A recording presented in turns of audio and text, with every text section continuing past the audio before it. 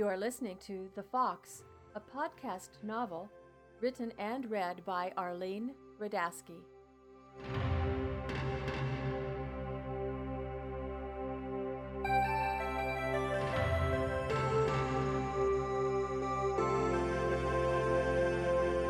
Chapter 3, Laverne, 72 A.D., November.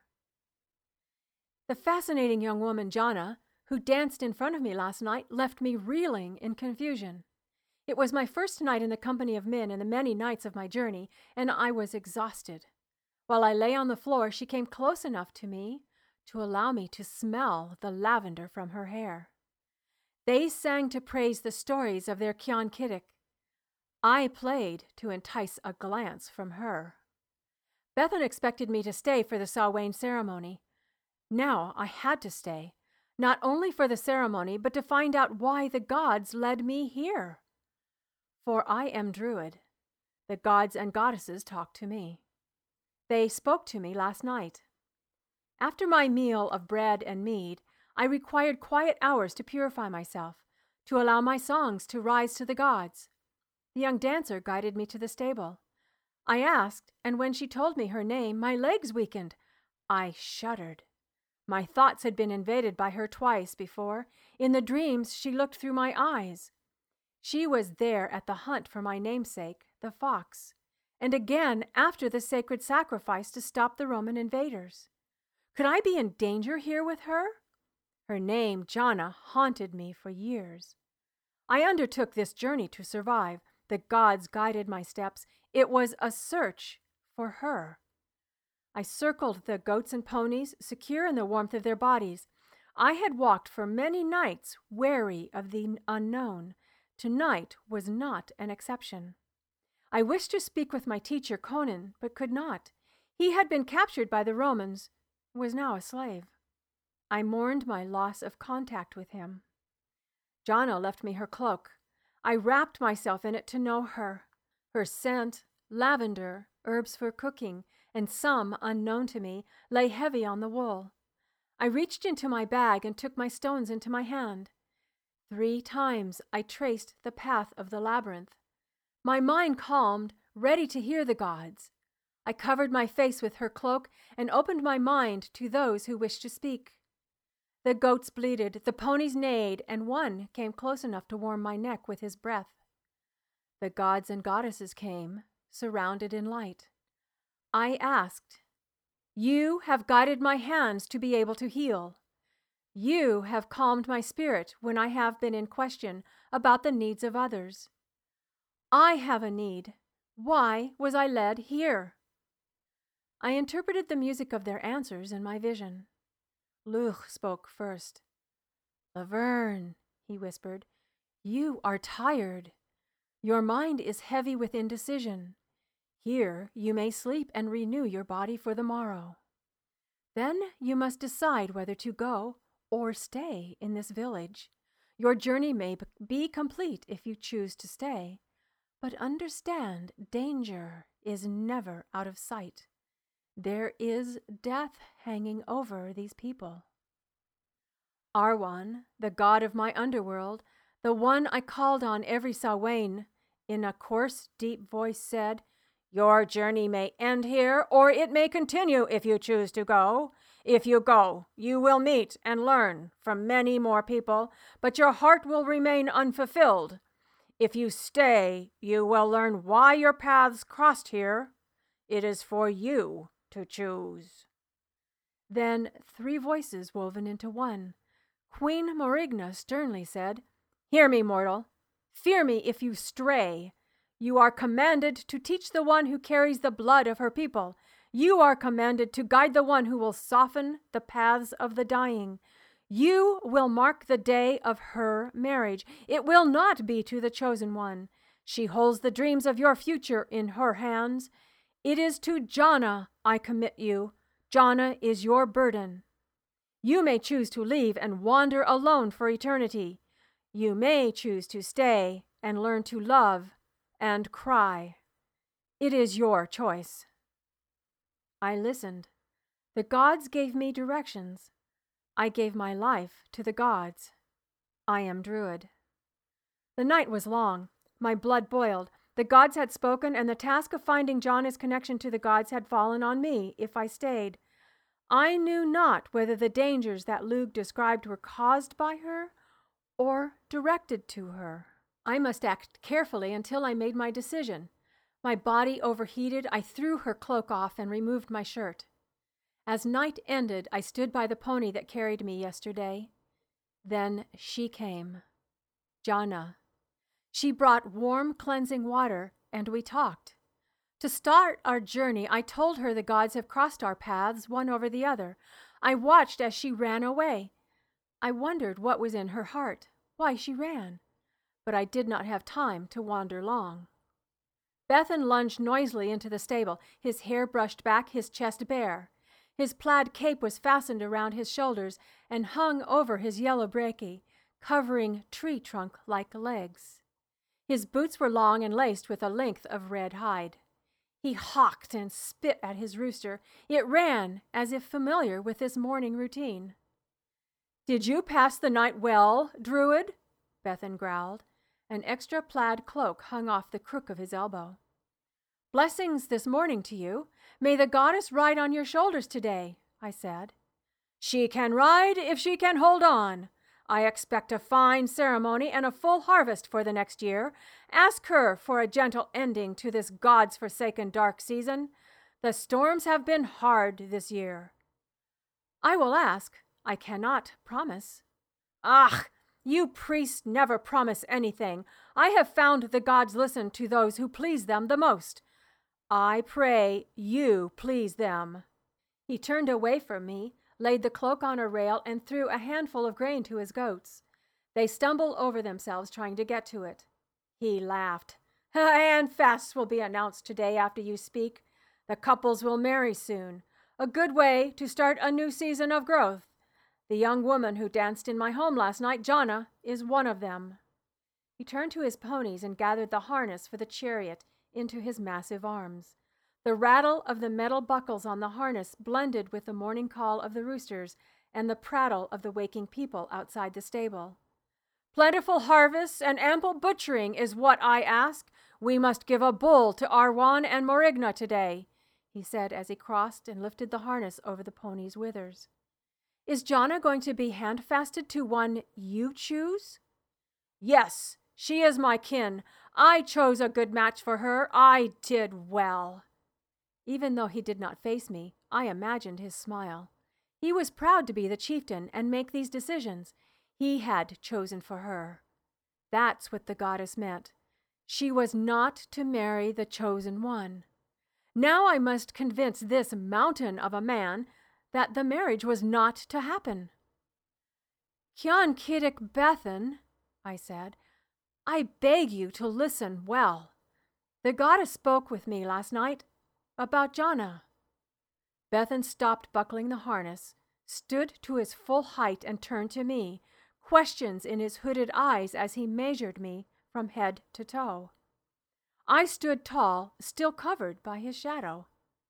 "The goddess Morigna ordered Jana not to be betrothed today." I stepped in front of the pony so Bethan could not leave the dark stable until he absorbed the goddess's words. I was ready to fight for the goddess's demand. "I do not know what Goddess Morigna's plan is for Jana's future, but I know I must be involved," I said.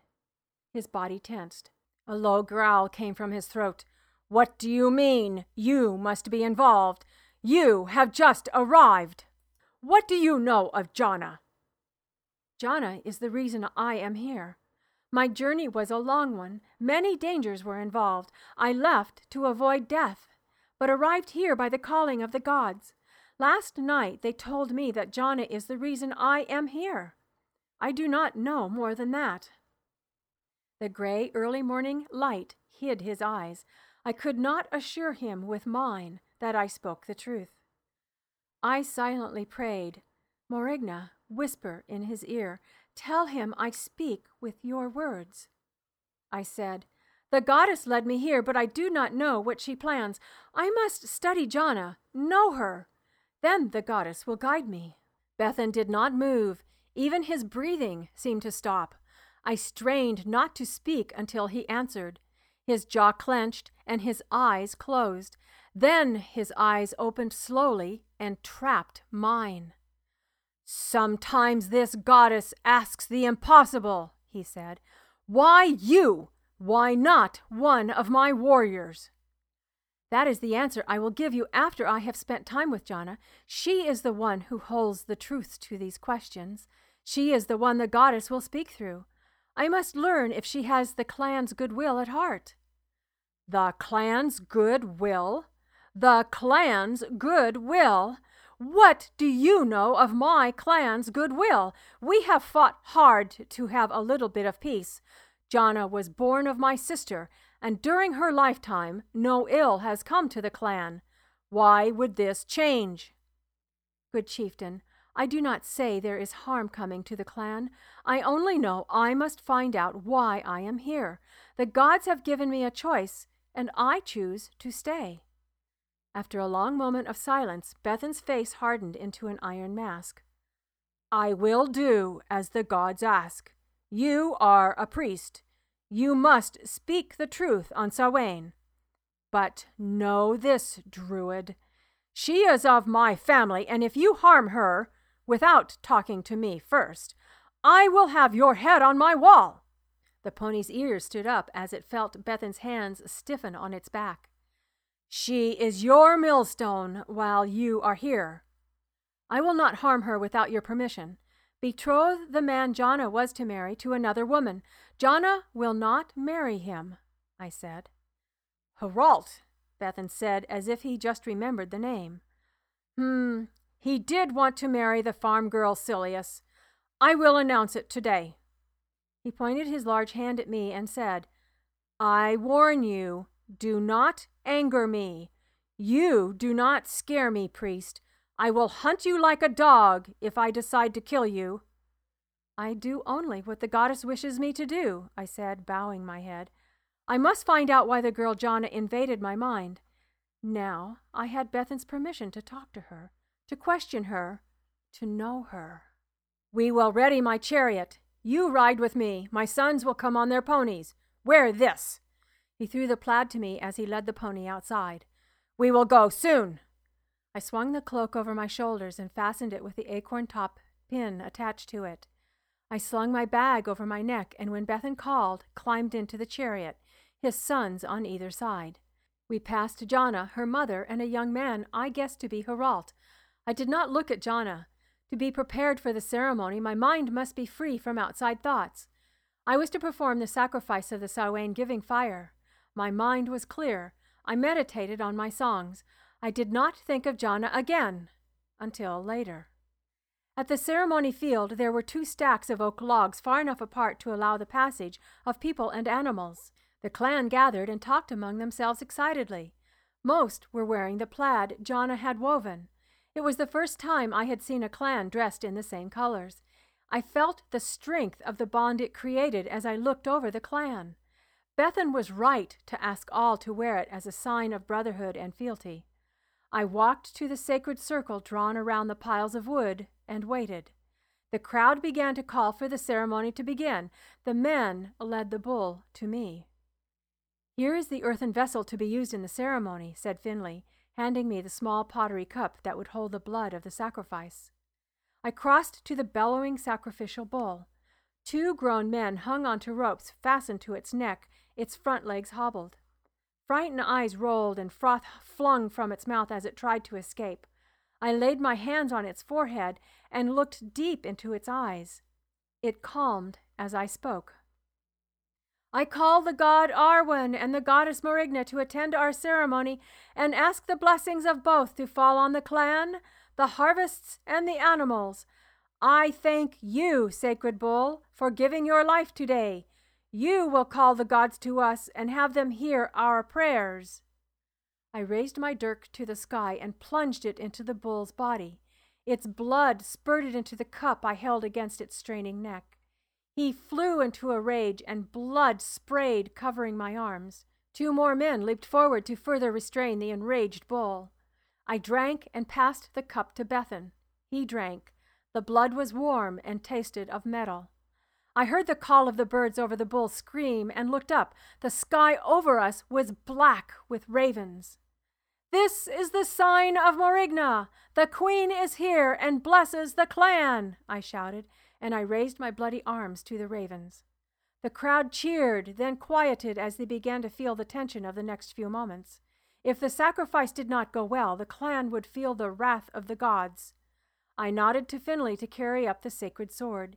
He stood, the bull's shoulders at his chest, raised the sword and plunged it into his back. The sword pierced its heart. The bull raised its head as if surprised, fell to its knees, and then, as we raced out of the way, rolled to its side with a huff, dead. A good sacrifice. I told the gathered clan, "The peaceful death of the bull is the sign the god Arwen is here. He will bring good hunting and a good harvest for next year." There were cheers and shouts of happiness among the people. Bethan walked forward and commanded attention with raised arms. "To celebrate the coming planting season of the clan," Bethan shouted to the muttering cloud, "we will have marriages. I betroth Myra and Clyde." He raised his hands for the couple to come forward. I heard shouts of congratulations. "Gara and Lyle." Again I heard wishes of good luck and a healthy family. "Haralt and—" My eyes searched and found Jonna, next to Haralt on her tiptoes, steadying herself on his arm. He seemed to be pulling away from her. "Haralt and Silius." The crowd grew quiet. Jonna jumped when Bethan finished the announcement, and then stood still. She stared as Haralt walked to a young woman I assumed was Silius and kiss her. I watched Jonna turn and run towards the lake. After a moment of stunned silence, the crowd cheered again. Haralt, a grin on his face, did not notice as Silius's eyes followed Jonna with concern. I could not follow Jonna. This was the goddess's moment. I stayed to light the Samhain fire. I sang, "These we shall burn today, the rowan in the shade and the willow near the water, the alder of the marshes, the birch under the waterfalls, the yew for resilience, the elm of the brae, the oak shining of the sun, the hazel of the rocks, and the pine for immortality, to call all the gods and goddesses, to bring the clan health and food and peace, to bring honor and prizes and strength to the warriors, to bring music and mead to all in the coming spring." Kenrick passed me a burning oak brand. I let it fall on one stack and then the second, creating 2 purifying fires. The heat burned the hairs on my arms as I threw in the cup used to drink the blood. "Let the bone fire receive the bull." I directed the body of the bull to be thrown on the first fire. "You may now pass between the fires, bring your animals, and be purified for the new year. Be protected and comforted by the gods. Give your sacrifices and light your brands to rekindle your home fires as you pass." The farmers and warriors led families, ponies, cattle, sheep, and goats between the fires. All threw in a gift, harvested grain, wool, or other items, and reached out for a piece of the fire to take home. I watched as Winda, Jonna's mother, threw in a piece of plaid cloth. The air filled with smoke that carried the smell of burning meat and wool to the sky.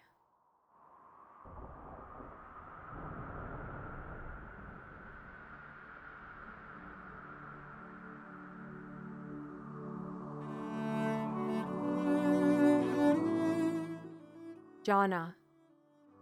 Why was I passed over and not handfasted to Haralt? I was worthless and abandoned. I ran to the lake and fell to its muddy bank, confused. My life had ended. The ravens were gone. I sat next to a lake that was deathly still. The smell of burning animals drifted in the air and choked me. I was alone. The clan was passing through the fires to be purified, and I was not there. My arms crossed my breasts, and I shook as I cursed. "How could you refuse me? How could you leave me alone?" I screamed at the iron sky. I folded into myself, knowing I would never be the same again. I would not be able to face the clan again. I sat as the sun traveled through the day and the sky darkened with the coming intolerable night, shivering in my aloneness. "Jonna." I did not hear him approach. I jumped when he spoke. "It will be dark soon. You must come back to your home," Laverne said. "How can I? I can never go home. I have been cursed," I whispered. "No, you have not been cursed," he said. I lifted my tear-stained face, brushing my stringing hair away, and looked at him. "I told you this morning in the stable, we shall find why our path is together. You could not be betrothed," he said. "I spoke with Bethan, and he acknowledged what the goddess has asked of you." He kneeled beside me as I sat up, wrapping my cloak tightly around myself as a shield to keep him from touching me. "I was supposed to be with Heralt after the fires, celebrating. We were going back to his farm and eat a meal. Where is he now?" I asked. "He is with his betrothed," he said. "You come here not invited and destroy my life. You invade my dreams and do not let me sleep. You convince Bethan that I should not be married to Heralt, and yet you do not tell me why. I'm cursed for knowing you. I wished I had never seen you. What is it you want from me?" Bewildered and angry, I slapped him. I hit him and struck him until I yielded to the ground again, sobbing. He knelt, defiant through my tirade. "I envisioned our future together. The goddess gave me your dreams. Now we must determine why. I must be sure in my mind what our destiny is, Jana," he said. He was quiet as moments passed and my sobbing eased. As he gave me time to calm myself, I remembered what I had experienced in my passage dreams. I was content to be with him, and I wanted to help him at those times. I knew he was spiritual and determined, but for me confusion still reigned. He changed my future. He destroyed it. I do not know what was ahead of me. He said we have a destiny together. At least I would not be alone. "My future, our future," I said, wiping my face with the back of my hand. "We have a journey to take." I looked at him, remembering my passage dream. "There was blood on your arms." "Yes, your mother gave me some water to wash after the purifying." He thought I meant the blood from the bull. I meant the blood of the fox.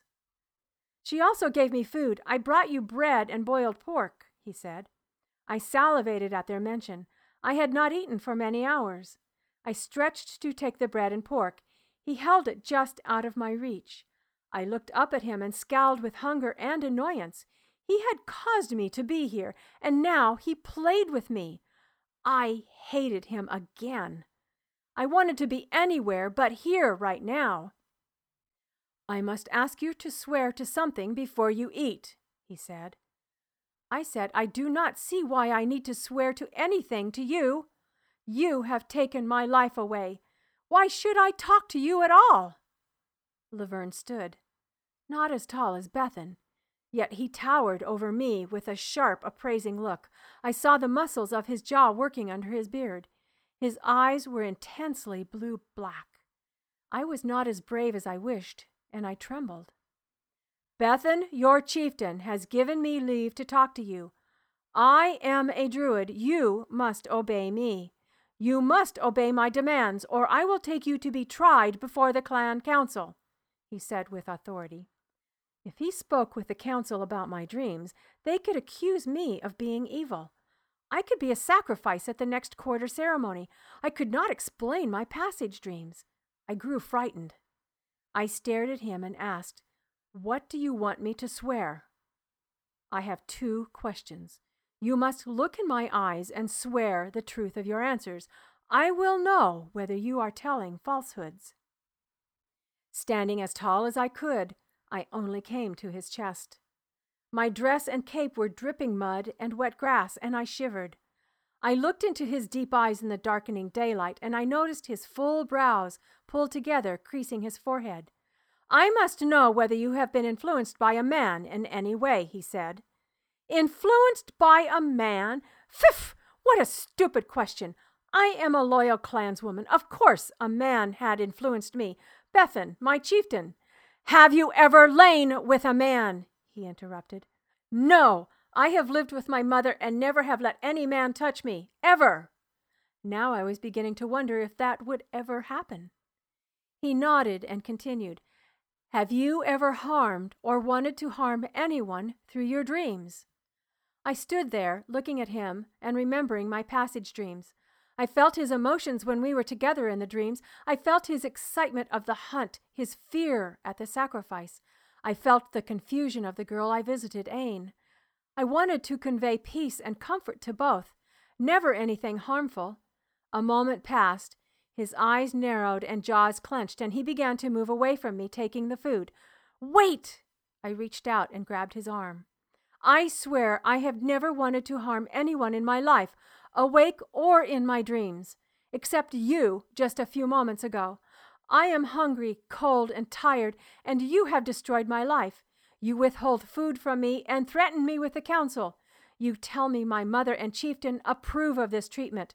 I want to strike you." Anger writhed in my stomach. Then my shoulders sank. I knew I could not hit him. Beaten, I turned from him and cried, "I do not want to be here." I put my face in my hands and sat back down on the cold ground. The sky was gray, filled with cruel clouds, and the glaring sun was setting behind the 3 hills. I told the truth and could do no more. Let him take me to the council. I did not care. I folded in on myself. He laid his cape across my shoulders. It was still warm from his body. I relaxed, enveloped by his odor of earth and acorns. He gave me bread and meat. I ate. Then he lifted me into his arms. His body warmed me, and I stopped shivering. My head rested on his shoulder. I fell asleep with the rocking of his body as he carried me home. The following morning, I awoke in my own bed. At breakfast, my mother told me the gods and druids often change the plans of men. "So it is," she said, "so it is." She told me that I was to meet the druid by the lake, where we were last night. I did what I was told. I put on my dress, combed the grass from my hair, and went to the lake. A storm was coming. The sky darkened, and the rain scented the air. As I walked past others on the path, a few people wished me good morning, and I was surprised. I did not expect anyone to acknowledge me after yesterday. When I arrived, he was waiting. He wore the cloak and acorn pin Bethan had given him. His unbound red hair blew around his face in the wind. His clean-shaven face was unusual, as the men of my clan wore beards. More handsome than the warrior Braden, he made my breath catch in my throat. I was disappointed in myself. I did not want to like him. I hardened my thoughts about him. "I am glad to see you are well today. Did you get some rest and food?" he asked. "Yes," I said curtly. "I told Bethan we have no need for the council. I did not tell him about your dreams and our meeting in them." The wind began to blow harder. My skirt stung my ankles as it whipped around. What did he want of me? I still have some questions in my mind. I do not understand why we have this connection. We must find out together. In a dream, the goddess showed me both you and I, standing on a mountain looking over this valley. We were protecting it and each other. I must understand our bond to know what is expected of us. He looked at me with concern on his face. Maybe he is right. Druids often had dreams of the future, but I feared his words in my heart.